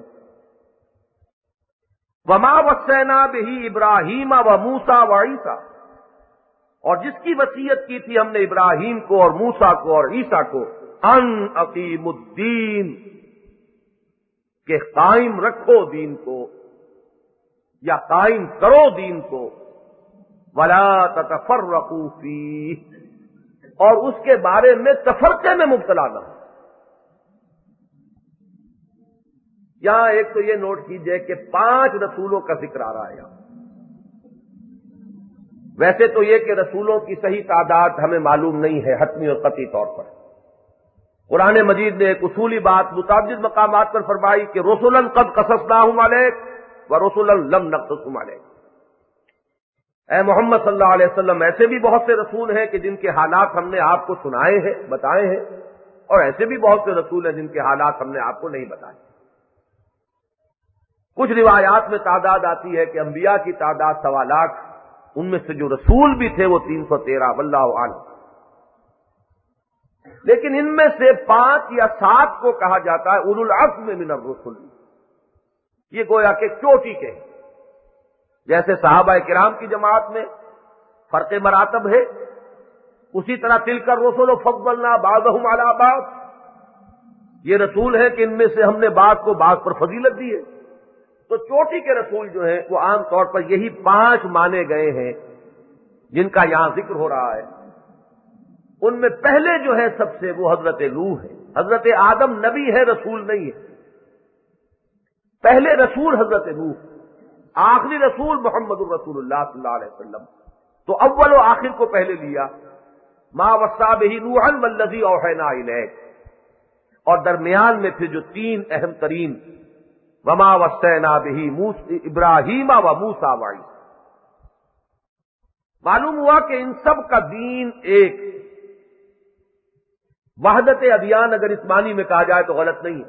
بہرحال نوع انسانی کا دین ابتدا میں تو ایک ہی تھا، کان الناس امۃ واحدہ، نوع انسانی حضرت آدم علیہ السلام کی اولاد ایک ہی امت تھی، اس کے بعد اس میں تفرقہ ہوا، اختلافات ہوئے، کچھ لوگ جو ہے غلط راستے کی طرف چلے گئے، تو پھر اللہ کو مبشرین اور منذرین جو ہے وہ نبیوں کی صورت میں ان کی بعثت اللہ نے فرمائی۔ تو یہاں پر جو چیز سمجھنے کی ہے وہ یہ ہے کہ دین سب کا ایک ہے، وہ دین ہے کیا؟ دین کا لفظ بنا ہے جس مادے سے عربی زبان میں اس کا بنیادی مفہوم ہے بدلہ۔ یہ ہمارے ہاں جو ام الکتاب ہے سورہ فاتحہ، اس میں یہ اسی بنیادی سینس میں اس لفظ استعمال ہوا، مالک یوم الدین، بدلے کے دن کا مالک، جزا و سزا کے دن کا مالک۔ ابتدائی صورتوں میں دوسری جگہ پر بھی یہ لفظ اسی سینس میں آیا، ارأیت الذی یکذب بالدین فذلک الذی یدعو الیتیم، دیکھا تم نے غور کیا اس شخص کی حالت پر جو دین کا، جزا و سزا کا منکر ہے؟ فما یکذب کا بعد بالدین الیس اللہ باحکم الحاکمین، یہاں بھی جزا و سزا اور بدلہ جو ہے یہ اس کا ایگزیکٹ بنیادی سر۔ چنانچہ کہاوت ہے کہ کما تدین و تدان، جیسا کرو گے ویسا بھرو گے۔ مصرع ہے دنا ہم کما دانو، جیسا انہوں نے ہمارے ساتھ کیا ہم نے ان کے ساتھ کیا، ہم نے بھرپور بدلہ لے لیا۔ لیکن اس سے آگے یہ لفظ اٹھتا ہے ذرا ایک اصطلاح کی حیثیت سے، تو یہ مجازات جو ہے یہ کسی قانون کے تحت ہے۔ اگر بدلہ مل رہا ہے تو کوئی نہ کوئی ضابطہ، کوئی قانون وہ تو ہوگا جس کے تحت کہ بدلہ ملے، اور اس میں کوئی قانون دینے والا اور اس کی اطاعت کا تصور جو ہے آپ سے آپ آ کر شامل ہوگا۔ لہذا یہ لفظ اطاعت کے معنی میں بھی ہے، مخلصین لہ الدین حنفاء، اپنی اطاعت کو اللہ کے لیے خالص کر لیتے ہیں۔ اور پھر یہ لفظ جو ہے یہ ایک پوری اصطلاح کی حیثیت سے آتا ہے کہ ایک ہستی کو مطاع مان کر، حاکم مان کر، حکم دینے کا مختار مان کر، اس کے قانون میں جب زندگی بسر کی جائے گی تو گویا کہ اس کے دین میں انسان۔ یہ ایک اور حدیث میں آیا ہے کہ الکیس من دان نفسہ وعمل لما بعد الموت، وہاں بھی اطاعت، جس نے اپنے نفس کو اپنا مطیع بنا لیا۔ تو ایک ہستی، اس کی اطاعت اپنے اوپر لازم، یہ زندگی جو ہے یہ اس کے دین میں بسر ہو رہی ہے۔ اگر کسی جگہ پر بادشاہت کا نظام ہے، جسے اب آج ہم پولیٹیکل اصطلاح میں کہیں گے، پولیٹیکل سائنس کی اصطلاح میں، کہ وہاں بادشاہ ساورن ہے، ساورنٹی لائز ان ہم، اس کی ذات میں وہ اختیار جو ہے آخری موجود ہے، وہ جس کی طرف اشارہ کیا گیا حکمہ الی اللہ، اس monarchy میں وہ آخری اتھارٹی جو ہے فیصلہ کن، وہ ہے کہ جو بادشاہ کی حیثیت سے وہاں موجود ہے، جس کا کہ نمرود نے دعویٰ کیا تھا حضرت ابراہیم علیہ السلام سے محاجہ کرتے ہوئے، میں جس کی چاہوں جان بخشی کر دوں، جس کی چاہوں ابھی گردن اڑا دوں۔ دو اشخاص کو جیل سے بلایا، ایک کی گردن اڑائی، ایک کو چھوڑ دیا، یہ اختیار میرے پاس ہے، فائنل اتھارٹی ہے۔ تو یہ جو چیز ہے کہ جس کو مختار مطلق آخری درجے میں مانا گیا، اس کی اطاعت کے اوپر جو نظام بیس ہو گیا، وہ نظام اس کا دین۔ اگر اللہ کو وہاں رکھا ہوا ہے، مانا ہوا ہے، تو وہ دین اللہ ہے۔ اگر بادشاہ اس مقام پر بیٹھا ہوا ہے تو وہ دین الملک ہے۔ اگر جمہور کو وہاں بٹھا دیا ہے تو وہ دین جمہور ہے۔ اگر قوم کہیں بیٹھی ہوئی ہے کسی دوسری قوم کے اوپر تو وہ دین ہے اس قوم کا۔ انگریز کے دین میں تھے ہم لوگ کہ وہ ہماری حاکم قوم تھی اور ہم ان کے محکوم تھے، آخری اختیار ان کا ہے، وہ جتنی ہمیں اجازت دے دیں، نماز کی اجازت دے دیں ہم پڑھ لیں گے، لیکن جہاں دوسرے شریعت کے احکام ہیں ان کے اوپر اگر نہیں عمل درآمد ہو رہا تو ہمارے اختیار میں نہیں ہے کہ ان پر عمل درآمد کریں۔ تو یہ جتنے بھی مختلف شکلیں دنیا میں اس وقت ہیں، دین کو اگر بہت ہی پیارا ترجمہ جو کیا ہے شاہ ولی اللہ دہلوی نے، وہ آئین۔ یہ میں حیران ہوا ہوں، ابھی میں دیکھ رہا تھا ایک تفسیر، اس میں نے دیکھا کہ شاہ ولی اللہ دہلوی نے اس کا ترجمہ دین کا آئین کیا ہے، مقرر کیا تمہارے لیے از آئین، شرع لکم من الدین، اور عجیب بات یہ ہے کہ آج کل کی اصطلاحات میں قانون اور آئین، دستور جس کو ہم کہتے ہیں، اس میں جو فرق ہے وہی دین اور شریعت کا فرق ہے کہ جو دستور میں چیزیں طے ہوتی، ساورنٹی کس کی ہے اور وہ ساورنٹی کس طریقے سے ایکسرسائز ہوگی۔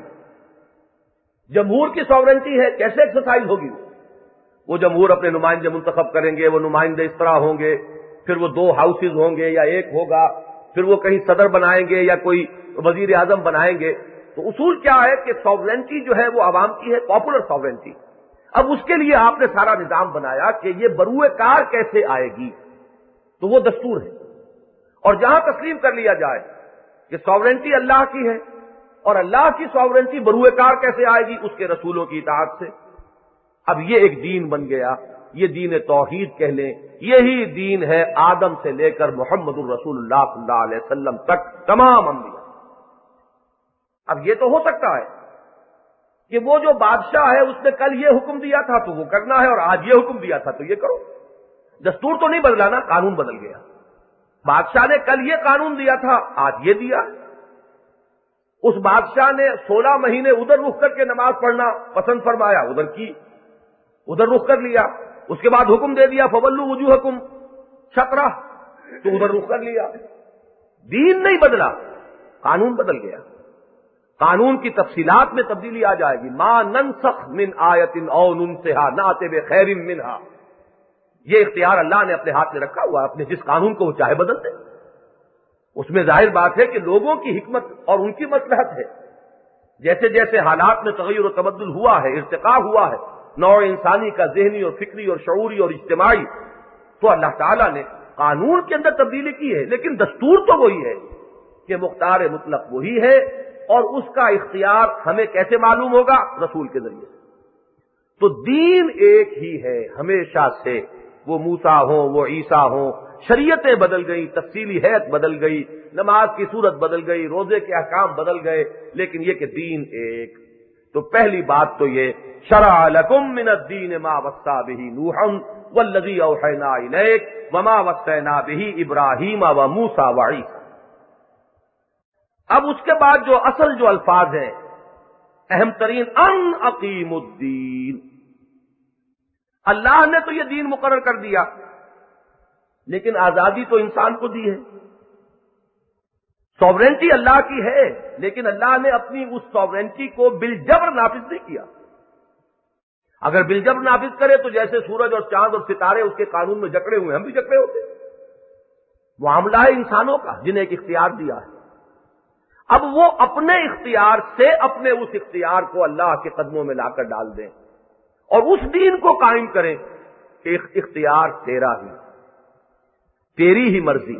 وہ جو حضرت مسیح کے الفاظ ہیں کہ اے رب تیری مرضی جیسے آسمان پر پوری ہوتی ہے ویسے ہی زمین پر پوری ہو۔ یہ جو اب معاملہ ہے یہ ہے اقامت دین۔ دین تو اپنی جگہ ہے، لیکن اسے قائم کرنا تمہارا کام ہے۔ اس کو قائم سب سے پہلے ایک فرد کرے گا اپنی زندگی میں، یہ بھی اقامت دین ہے۔ اقامہ یقیم و قامہ یقوم و، کھڑے ہونا، یہ تو سب جانتے ہیں۔ باب افعال میں یہ فعل جو ہے متعدی ہو گیا، کھڑا کرنا۔ البتہ اس کا ایک ترجمہ جو ہے قائم بکلید، یہ تو حضرت شاہ ولی اللہ نے کیا ہے اور دونوں بیٹوں نے کیا ہے، قائم رکھو دین کو۔ اس میں بنیادی فرق نہیں ہے۔ کوئی چیز کھڑی ہے تو کھڑا رکھنا ہوگا، اس کو گرنے نہ پائے، اور اگر گر گئی ہے تو کھڑا کرنا ہوگا اس کو۔ محمد الرسول اللہ صلی اللہ علیہ وسلم نے اس کو کھڑا کیا 23 برس کی محنت شاقہ کے نتیجے میں، اور صحابہ کرام نے اس کو کھڑا رکھا۔ اس کے بعد پھر جب ہمارے نقشے بدل گئے تو پھر وہ پامال ہوا۔ بدا الاسلام غریبا وسیعود کما بدا فطوبى للغرباء، وہ پھر سرنگو ہو گیا۔ وہ دین جو بڑی شان سے نکلا تھا وطن سے پردیس میں، وہ آج غریب الغرباء ہے۔ ان اقیم الدین، تو قائم رکھو اور قائم کرو میں نتیجے کے اعتبار سے کوئی فرق نہیں۔ جو اصل تعلق ہے یہاں پر وہ سمجھ لو کہ اس دین کے قائل ہونے کے بعد اس کے قائم کرنے کی جد و جہد فرض، صرف اس کا قائل ہو جانا کہ میں نے اس دین کو مان لیا، یہ غلط ہے۔ جب تک کہ آپ اسے قائم نہیں کرتے۔ قائم کرنے کے مداری ضرور ہوں گے کہ اپنے اوپر نافذ کرو، اپنے اوپر قائم کرو۔ پہلے اپنی انفرادی زندگی میں جو اختیارات اپنے پاس ہیں ان کو تو اللہ کو سونپ دو، اور اللہ کی مرضی کو اور اس کے حکم کو اپنے اوپر نافذ کرو۔ یہ تو ہوگا اس کا پروسیس، سٹیج بائی سٹیج، قدم بقدم اس کا ایک ارتقائی عمل، لیکن یہ کہ اس کے مابین کوئی بھی جائے فرار نہیں ہے، بھاگنے کی گنجائش نہیں۔ اگر کوئی ادھر سے یا ادھر سے کوئی راستہ نکال کر یہ کہے کہ یہ تو کوئی فرض بات نہیں ہے، تو یہ چیز جو ہے یہ در حقیقت قرآن کے منشا کے بالکل خلاف ہوتا ہے۔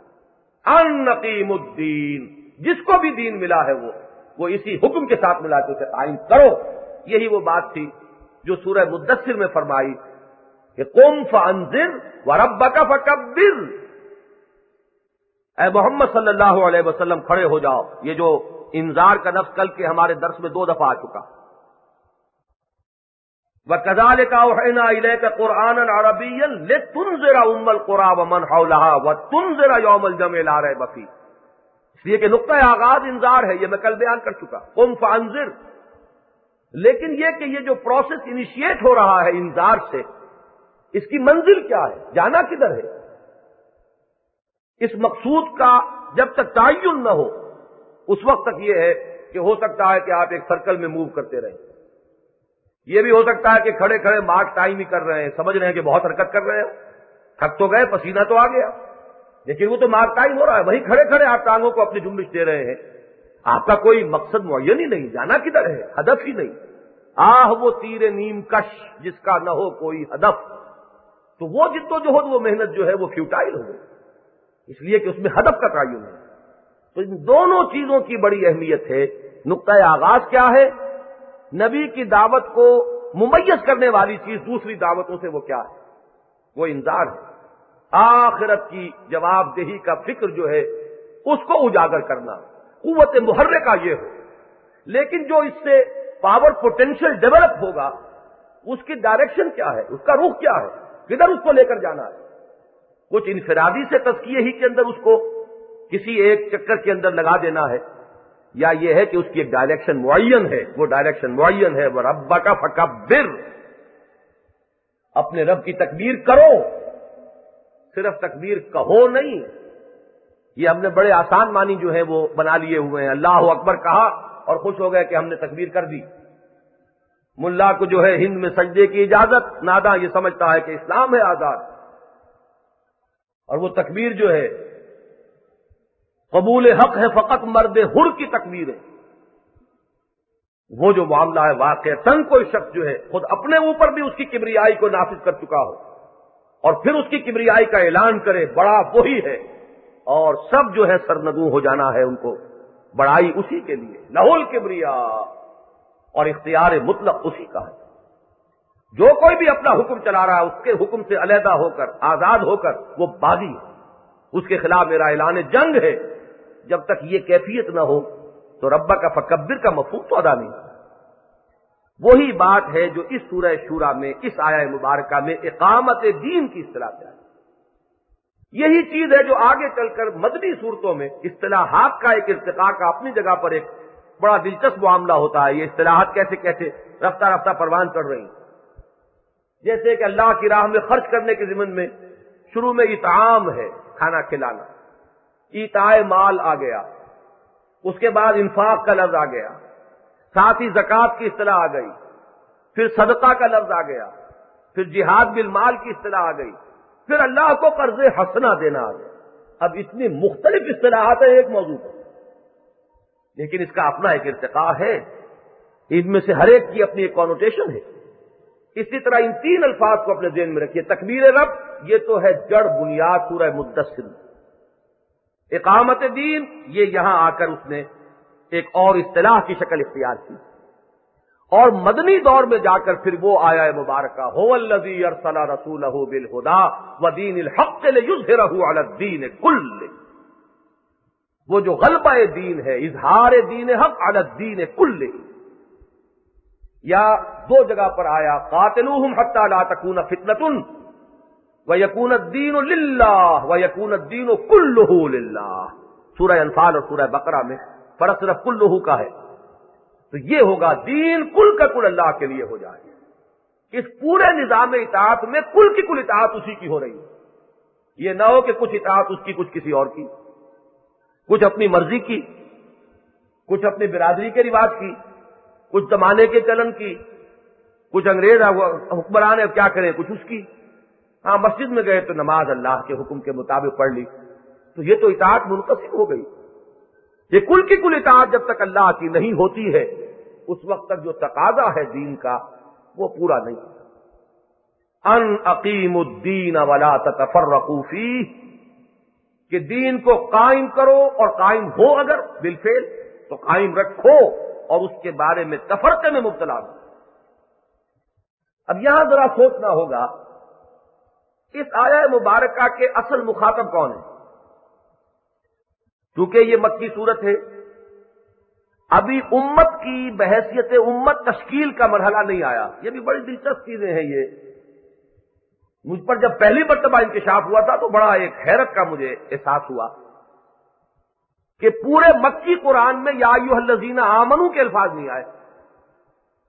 مکی صورتوں میں سے آپ کو مل جائیں گے سورہ حج میں، تو اس میں بھی اختلاف ہے کہ وہ مدنی ہے کہ مکی ہے، بلکہ وہ آیات جو ہیں ان کے بارے میں تو تقریباً یہ یقینی ہے کہ وہ مدنی ہے، یا کم سے کم سفر ہجرت کے دوران. یہ یا ایھا الذین آمنو یہ ایک خاص انداز خطاب ہے اور یہ مدینے میں آ کر ہو رہا ہے. مکی صورتوں میں آپ کو ملے گا یا عبادی الذین اسرفوا، یا یہ کہ یا عبادی الذین آمنو، لیکن یا ایھا الذین آمنو. اب جو مدنی صورتوں میں سورہ حجرات آپ پڑھیں گے 6 دفعہ یا ایھا الذین آمنو یا ایھا الذین آمنو، اس لیے کہ یہ اصل میں ایک طرز خطاب ہے امت سے. امت کی تشکیل مدینے میں آ کر ہوئی. یہ لفظ امت بھی آپ کو سورہ بقرہ سورہ آل عمران میں ملے گا، اس سے پہلے نہیں. تم ایک امت کی شکل اختیار کر چکے ہو. اب کنتم خیر امت اخرجت للناس، یہ 13 برس کی جو جد و جہد تھی، یعنی میں اس کو یوں کہوں گا کہ مکے میں ابھی ایک جماعت تھی، اس جماعت نے آ کر مدینے میں ایک امت کی شکل اختیار کی. وَكَذَلِكَ جَعَلْنَاكُمْ أُمَّةً وَسَطًا لِتَكُونُوا شُهَدَاءَ عَلَى النَّاسِ وَيَكُونَ الرَّسُولُ عَلَيْكُمْ شَهِيدًا، سورہ بقرہ سورہ آل عمران. تو یہ جو ہے اصطلاحات کا معاملہ، ان میں بڑی اہمیت ہوتی ہے کہ کس موقع پر کون سی اصطلاح آ رہی. تو 4 اصطلاحات کو نوٹ کیجئے. تکبیر رب سورہ مدثر، اقامت دین سورہ شورا، اظہار دین حق علی الدین کلہ، یہ 3 مدنی صورتوں میں سورہ توبہ میں، سورہ صف میں، سورہ فتح میں، اور یکون الدین للہ یا یکون الدین کلہ للہ، یہ سورہ بقرہ میں اور سورہ انفال میں. مفہوم ان سب کا ایک دوسرے کے بہت قریب ہے، لیکن یہ کہ یہ منطقی تقاضا ہے، لازمی تقاضا ہے. اس کو یہ سمجھنا کہ یہ فرض نہیں ہے، یہ کوئی نفلی کوئی یا اضافی نیکی کا راستہ ہے، یہ در حقیقت اس پورے جو بھی حکمت دین کا معاملہ ہے اس کو حصے بکھرے کر کے علیحدہ علیحدہ، بجائے اس کے کہ اس کو ہم ایک آرگینک ہول کی حیثیت سے اپنے سامنے رکھیں، وہ اس کا تجزیہ ہوگا، ہر جز علیحدہ ہو جائے گا، کٹ جائے گا. جیسے اعضاء انسان کے جدا جدا کر دیے جائیں تو وہ انسان نہیں رہے گا. ایسے ہی معاملہ جو ہے یہی ظلم، یہی تعدی دین پر ہوگی اگر اس کو ان نقیم الدین، دین کو مانا ہے تو دین کو قائم کرو. موٹی سی بات قائم کرنے میں البتہ یہ ہے کہ یہاں سے قائم کرو.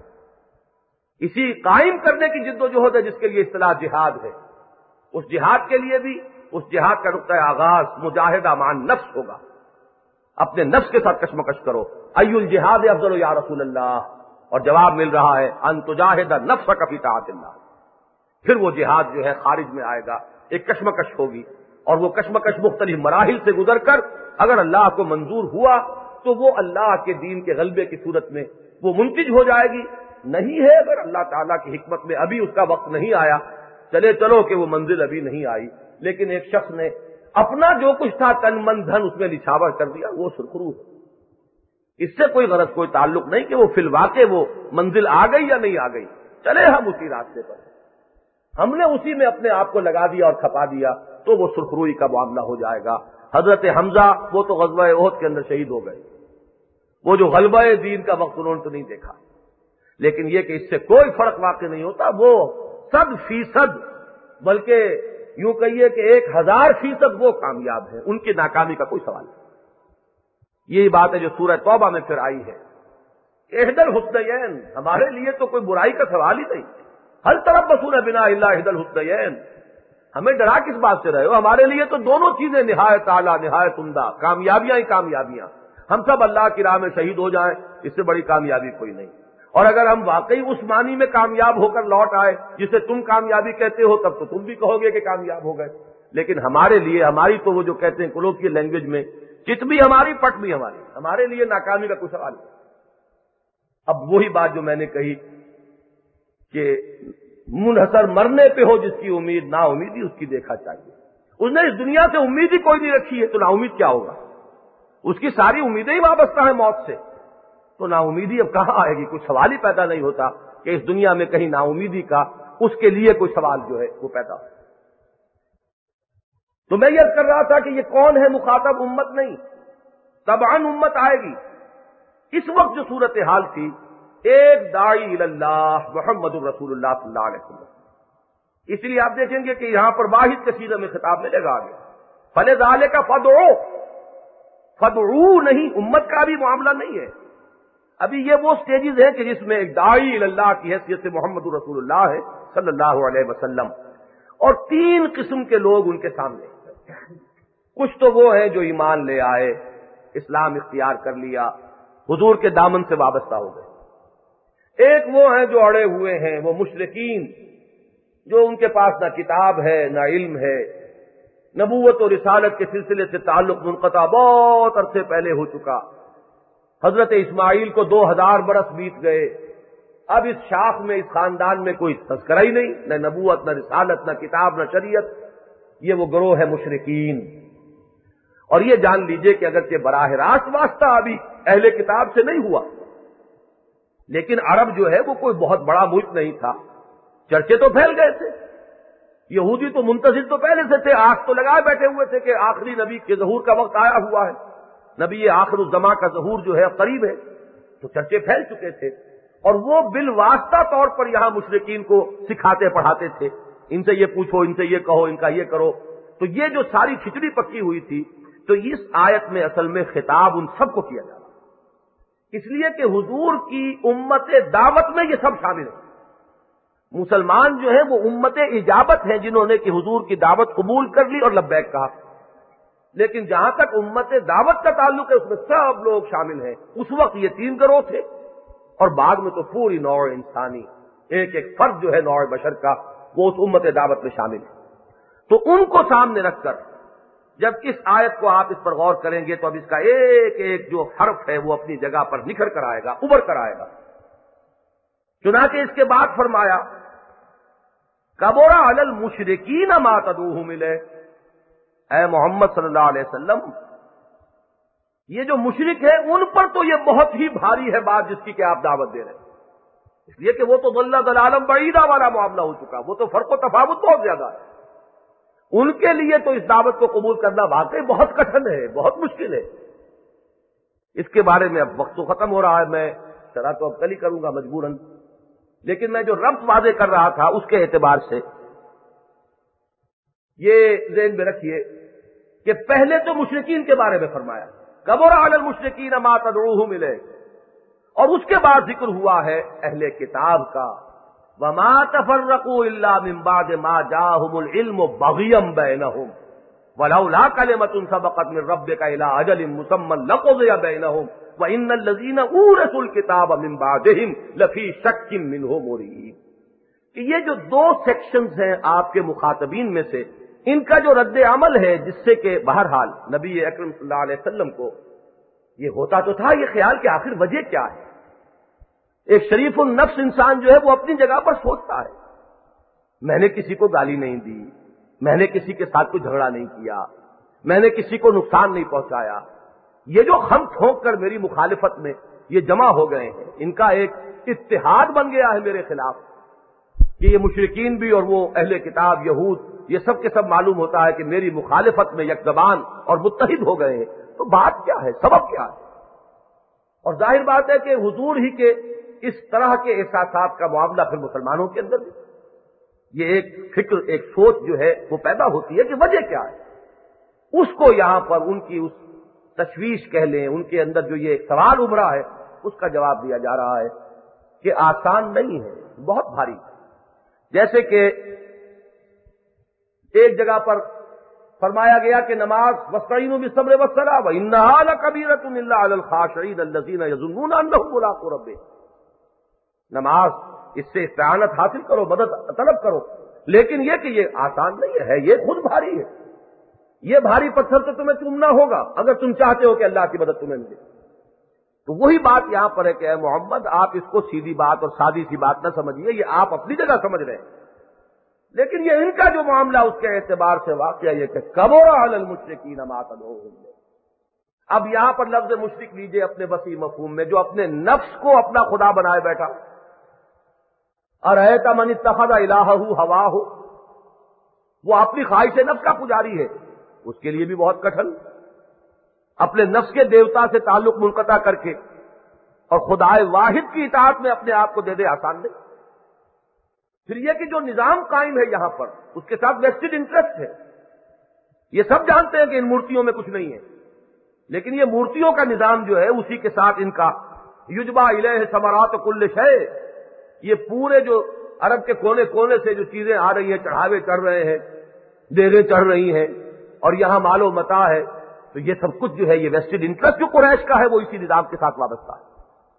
لہذا آپ اس کو ہلکا نہ سمجھیے. یہی بات دیکھیے ان مقامات میں دو جگہ آئی ہے، وَلَوْ كَرِهَ الْمُشْرِكُونَ هُوَ الَّذِي أَرْسَلَ رَسُولَهُ بِالْهُدَىٰ وَدِينِ الْحَقِّ لِيُظْهِرَهُ عَلَى الدِّينِ كُلِّهِ وَلَوْ كَرِهَ الْمُشْرِكُونَ. مشرکین کو کتنا ہی ناگوار ہو، انہیں یقیناً ناگوار گزرے گا، وہ کبھی بھی ٹھنڈے پیٹوں سے برداشت نہیں کریں گے. They won't take it lying down. Retaliate کریں گے، تحفظ کریں گے، اپنے مفادات کا تحفظ، اپنی انانیت کا تحفظ، لیکن آپ کو کرنا ہے. بہرحال یہ نہ سمجھیے کہ یہ ان کے لیے کوئی آسان مرحلہ ہے. کبر علی المشرکین ما تدعوہم الیہ. ان کا معاملہ تو یہ ہے کہ واقعتاً فاصلہ اتنا ہے اے محمد صلی اللہ علیہ وسلم کہ ان کے لیے تو حقیقتاً آسان نہیں ہے. البتہ اس کے بعد بڑا پیارا اب آیا ہے، اللہ یجتبی الیہ من یشاء وَيَهْدِي إِلَيْهِ مَن يُنِيبُ. اللہ تعالی اپنی طرف کھینچ لیتا ہے جس کو چاہتا ہے، اور جو بھی اس کی طرف انابت کر لے.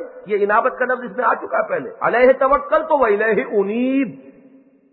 قرآن مجید میں مجھے یہ اسلوب بہت ملا ہے، جہاں کہیں کوئی لفظ خاص معنی اور مفہوم گہرائی کا لے کر آتا ہے، اس لفظ کا استعمال اس کے قریب ہی کہیں دکھا دیا جاتا ہے کہ ادھر ریفر کر لو اور اس کی روشنی میں اس کو سمجھو. جیسے سورہ لقمان میں ہم دیکھتے ہیں معروف اور منکر کی اصطلاح آئی تو پہلے لفظ آ گیا وَصَاحِبْهُمَا فِي الدُّنْيَا مَعْرُوفًا، آخر میں انکر کا لفظ آ گیا ان انکر الاصوات لصوت الحمیر، اور ان دونوں کے درمیان میں معروف اور منکر ایک اصطلاح کے طور پر. یا بنی اقم الصلاۃ وامر بالمعروف وانھ عن المنکر واصبر علی ما اصابک. تو یہاں بھی وہ یہ انیب کا لفظ آ چکا ہے. یہ دو کیٹیگریز ہیں انسانوں کی. اب اس سے بحث کی ہے صوفیاء کرام نے. یہ نفسیات کے ماہرین، واقعہ یہ ہے، ویسے تو ایک بہت بڑے عالم کی بات میں آپ کو بتا رہا ہوں نام لیے بغیر، اگرچہ انہیں تصوف سے چڑ ہے، قد ہے، لیکن انہوں نے ایک مرتبہ میرے سامنے یہ تسلیم کیا کہ اسلام کے اصل فلسفی صوفی ہی تھے. اصل فلسفہ جو اسلام کا تھا وہ صوفیاء کے پاس ہے. اور جہاں تک علم النفس کا تعلق ہے، کیونکہ ان کی ساری جو گفتگو ہے موضوع ہی ہے وہ نفسیات ہے، ہدایت و ضلالت، تزکیہ نفس، نفس کے محرکات عمل، یہ ان کا خاص اسپیشلائزیشن کا ایک معاملہ ہے. لہذا نفس انسانی کے اور نفسیات انسانیہ کے ماہرین مسلمان صوفیاء سے بڑھ کر کوئی نہیں. تو وہ معاملہ انہوں نے یہ دو کیٹیگریز کی ہیں. کچھ لوگ تو وہ ہوتے ہیں کہ جنہیں اللہ خود کھینچ لیتا ہے، ان کی طلب ہے یا نہیں ہے چھوڑیے، اس سے کوئی بحث ہی نہیں.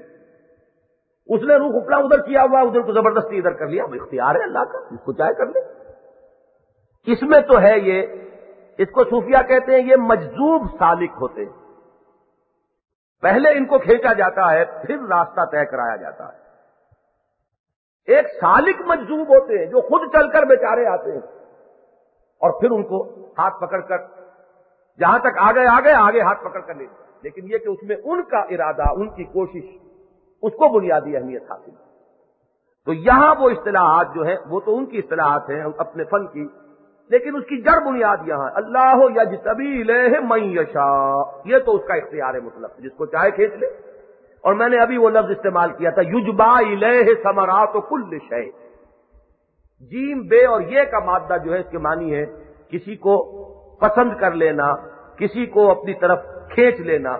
یجبا الیہ ثمرات کل شیء، مکے کی سرزمین کی طرف ہر چیز کے ثمرات جو ہیں وہ کھینچے چلے آ رہے ہیں، یوں کہ یہ کچے دھاگے سے کھینچے چلے آ رہے ہیں، بدے چلے آ رہے ہیں۔ تو ایک تو اللہ تعالیٰ جس کو چاہتا ہے وہ اپنی ہدایت سے نواز دیتا ہے۔ اس میں وہ حدیث بھی ذہن میں رکھیے کہ انسانوں کے دل اللہ کی 2 انگلیوں کے مابین ہے، جدھر چاہتا ہے پھر دیتا ہے۔ البتہ ایک اس کا مستقل جو اصول ہے، قاعدہ قانون، یہدی الیہ من ینیب، جس نے انابت کی روش اختیار کر لی اب اس کا حق قائم ہو گیا ہے کہ اللہ اسے ہدایت دے۔ اللہ ہدایت دیتا ہے اس کو جو بھی اس کی طرف اپنا رخ کر لیتا ہے۔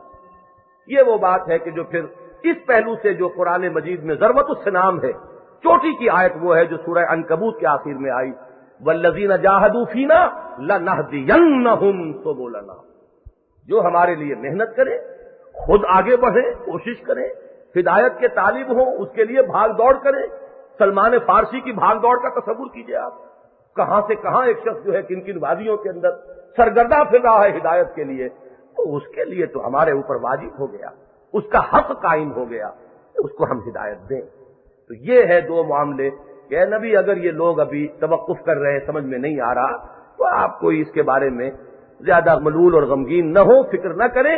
واقعی یہ مرحلہ بڑا کٹھن ہے، مرحلہ سخت ہے اور جان عزیز۔ بارک اللہ لی ولکم فی القرآن العظیم ونفعنی وإیاکم بالآیات والذکر الحکیم۔